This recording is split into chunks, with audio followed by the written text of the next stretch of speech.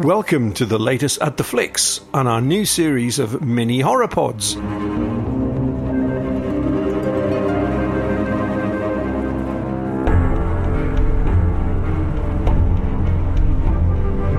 Hi to our listeners. Please note, in this horror podcast short, we are going to be talking in depth about the recent film Hereditary. If you haven't seen it and you don't want to know the full details of its plot, I would strongly suggest that you turn off now and come back after you've seen the movie. I just wish I had that option. So Jeff, as I just warned our listeners, in this short podcast we are going to discuss one of the most highly acclaimed films of the year called Hereditary. I think I made my view known on a recent podcast when I say I saw the trailer and had to lie down in a brightly lit room till I stopped shaking. And Neil never even got that far. Typical Neil, the only person who spends Halloween hiding under his bed. I'm sure Neil will provide a suitable retort from his safe place. Boo! I can't let you guys have all the fun. Neil, you know you've wandered into horror, haven't you? Yes, I do. I don't know what I'm doing. Well, that's thrown me completely now. Anyway, I did some research on what the critics have been saying about Hereditary. The Hollywood Reporter said, 2 breathless hours of escalating terror that never slackens for a moment. The Independent said, a provocative and subtle horror film with layers you don't find in more conventional haunted house tales. And from The Sun, this is the worst, best time you'll ever have at the cinema this year. So on the whole, the critics loved it, and as I'm never going to watch this one, Jeff, is it as good as they say? No. Is that it? This was a quick podcast, not as usual as our long ones. This is going well. Is that it? Okay. Thanks for that, and listen out for our next horror short podcast coming soon, with the emphasis on short. No, just joking.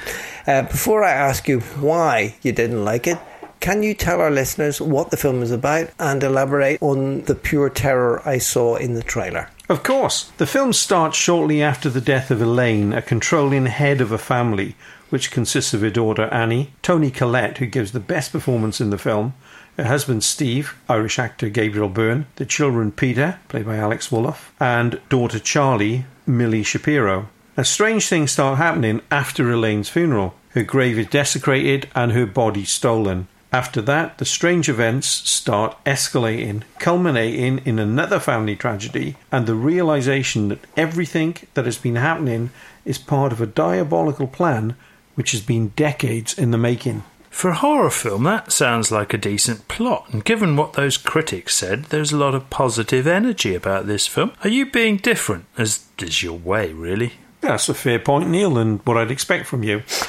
Now, a fair point, then. I know. Yeah, I'm pretty good on I know. those. Now, how critics review horror films is interesting. Is something that you guys wouldn't ever normally come across.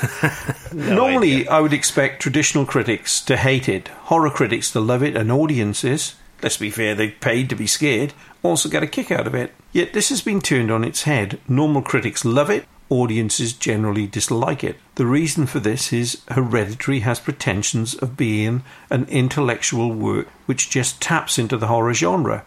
To explain, Hereditary has many of the trappings of the horror movie, but not the heart or the understanding. Its characters are not engaging, the movie's slow, and the ending, so far over the top, it's over that hill over there. Now, don't get me wrong, horror films can be intellectual and work. However, to do that, it must also hit you on a visceral level. So in effect, the intellectual horror film, for it to be fully successful, mugs you first and then leaves reasons lingering with you as to why you were attacked. Hereditary just taps you on the shoulder and leaves you a calling card. Hang on. Intellectual horror. That is a new one on me. Is this just something you're making up in the vain hope that you can trick Neil and I into watching it? Because I can tell you now, that will not work. Yeah, definitely. Would I do such a thing like that for a cheap laugh? You always do it. What are you talking about? Fair enough. It's a thriller. This one isn't. Not in this case. Okay, let me explain this recent subgenre of horror, the intellectual horror film. Then I'll talk more about those shortcomings and how they apply to Hereditary. The intellectual horror film wants to tap into one of society's fears. It then just locks onto that without understanding the concept of the horror film. In other words, is it scary or not? Now, other examples of this subgenre have been The Babadook, about single parenthood, It Comes at Night, Our Mistrust of People, The Witch, teenage girls coming of age, and Hereditary, which is about grief. Now, a final warning, and I know Graham said this up front, but I'm going to talk in detail about the plot and I'm going to give away the ending. Okay, if you're still here, I'll carry on. Now, in terms of horror plotting, the film is constructed around the old movie cliche of a satanic cult. In this case, their ultimate aim is to raise up a powerful demon through 16-year-old Peter. All the family deaths that happen throughout the film are part of that demonic raising. So in standard horror film terms, he has become someone or something else, depending on how you interpret that ending. From the intellectual perspective, their aim has been to look at how going through the grief process can change people. Sometimes they're different people at the end of the cycle than they were at the beginning, and that is the truth at the intellectual heart of this film. With Hereditary, it doesn't work because you just don't care about Peter or any other member of his family, to be honest. The closest I came to feeling anything for any of them was when Annie went to grief counselling near the beginning of the film. That didn't last long. She quickly reverted to being a hard-nosed and uncaring bitch.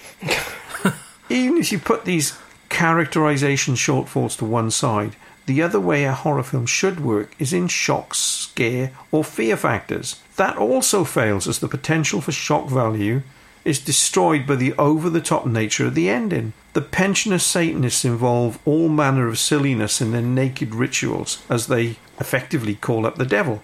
Hang on, that sounds a bit like Rosemary's Baby. Indeed it is, it's very similar. And here's the big difference between the two films. Rosemary was a very sympathetic character who the audience cared about and went on a journey with. At the end of Rosemary's Baby, it is a real moment of underplayed horror as Rosemary accepts her new role for the sake of her demonic child, who, by the way, we never see. It was both clever and scary. Hereditary writer and director Ari Aster has clearly seen that earlier film but cannot replicate its creeping horror. So he throws in nude pensioners. And Neil, where have you been recently? You were an extra, have you? Now, many other people have made that Rosemary's Baby comparison. However, the ending, in my opinion, also has a lot in common with a Michael Winner horror film from 1977 called The Sentinel. There, the demonic aim was to drive someone to suicide. Everything is thrown at the screen in a very similar way to Hereditary. The excuse The Sentinel has, it was made by Michael Winner, and therefore you expect it to be unsubtle. It was never going to win any prizes. At least Mr. Astor can say that this is only his first film, and he's still learning. And despite all that, there are some aspects of this film I do like. And you're going to tell us them, aren't you? Oh, absolutely, Neil. I wouldn't spoil that for you. As I mentioned earlier, Toni Collette's performance is good.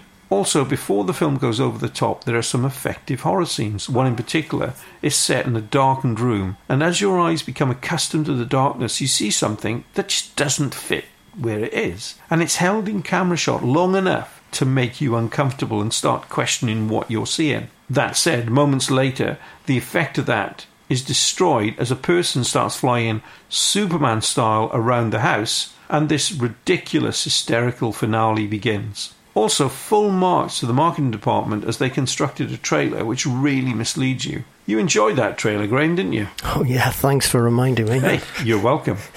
That trailer puts young daughter Charlie front and centre of the action, so you think she has a big part to play in the film. You'd be wrong. Her exit from the film relatively early on is shocking and leads to possibly the most graphic effect of the film. Finally, on the plus side, Colin Stetson's music score infuses the film for the most part with the creeping dread the filmmakers wanted. Have a listen to this as an example.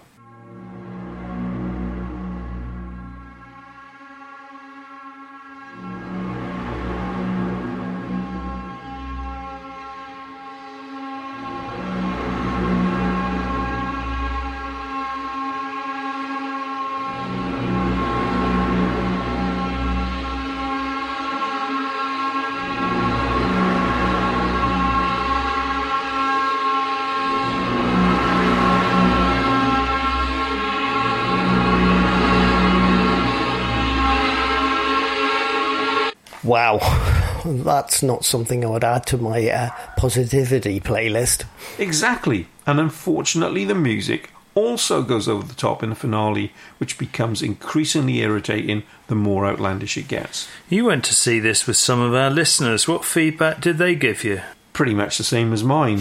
Declan made the comparison with The Babadook, saying that film was also hyped, had a strong female lead character, started with promise, a few jump scares, then second half becomes a farce. The best horrors are the ones that scare you, because it could happen, and walking home after fills you with fear, not stupid, unbelievable spirit possessions. If they kept the suspense, is it in her head, is she just mad or not, then it would have been better.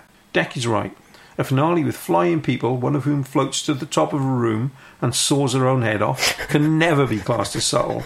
Paul Nicholas's comments were, if you had left the cinema 20 minutes before the end, it could have been a better film. The last 15 minutes are among the worst last 15 minutes I've ever seen in a film. The whole Lost-type storyline was depicted so much better in Don't Look Now.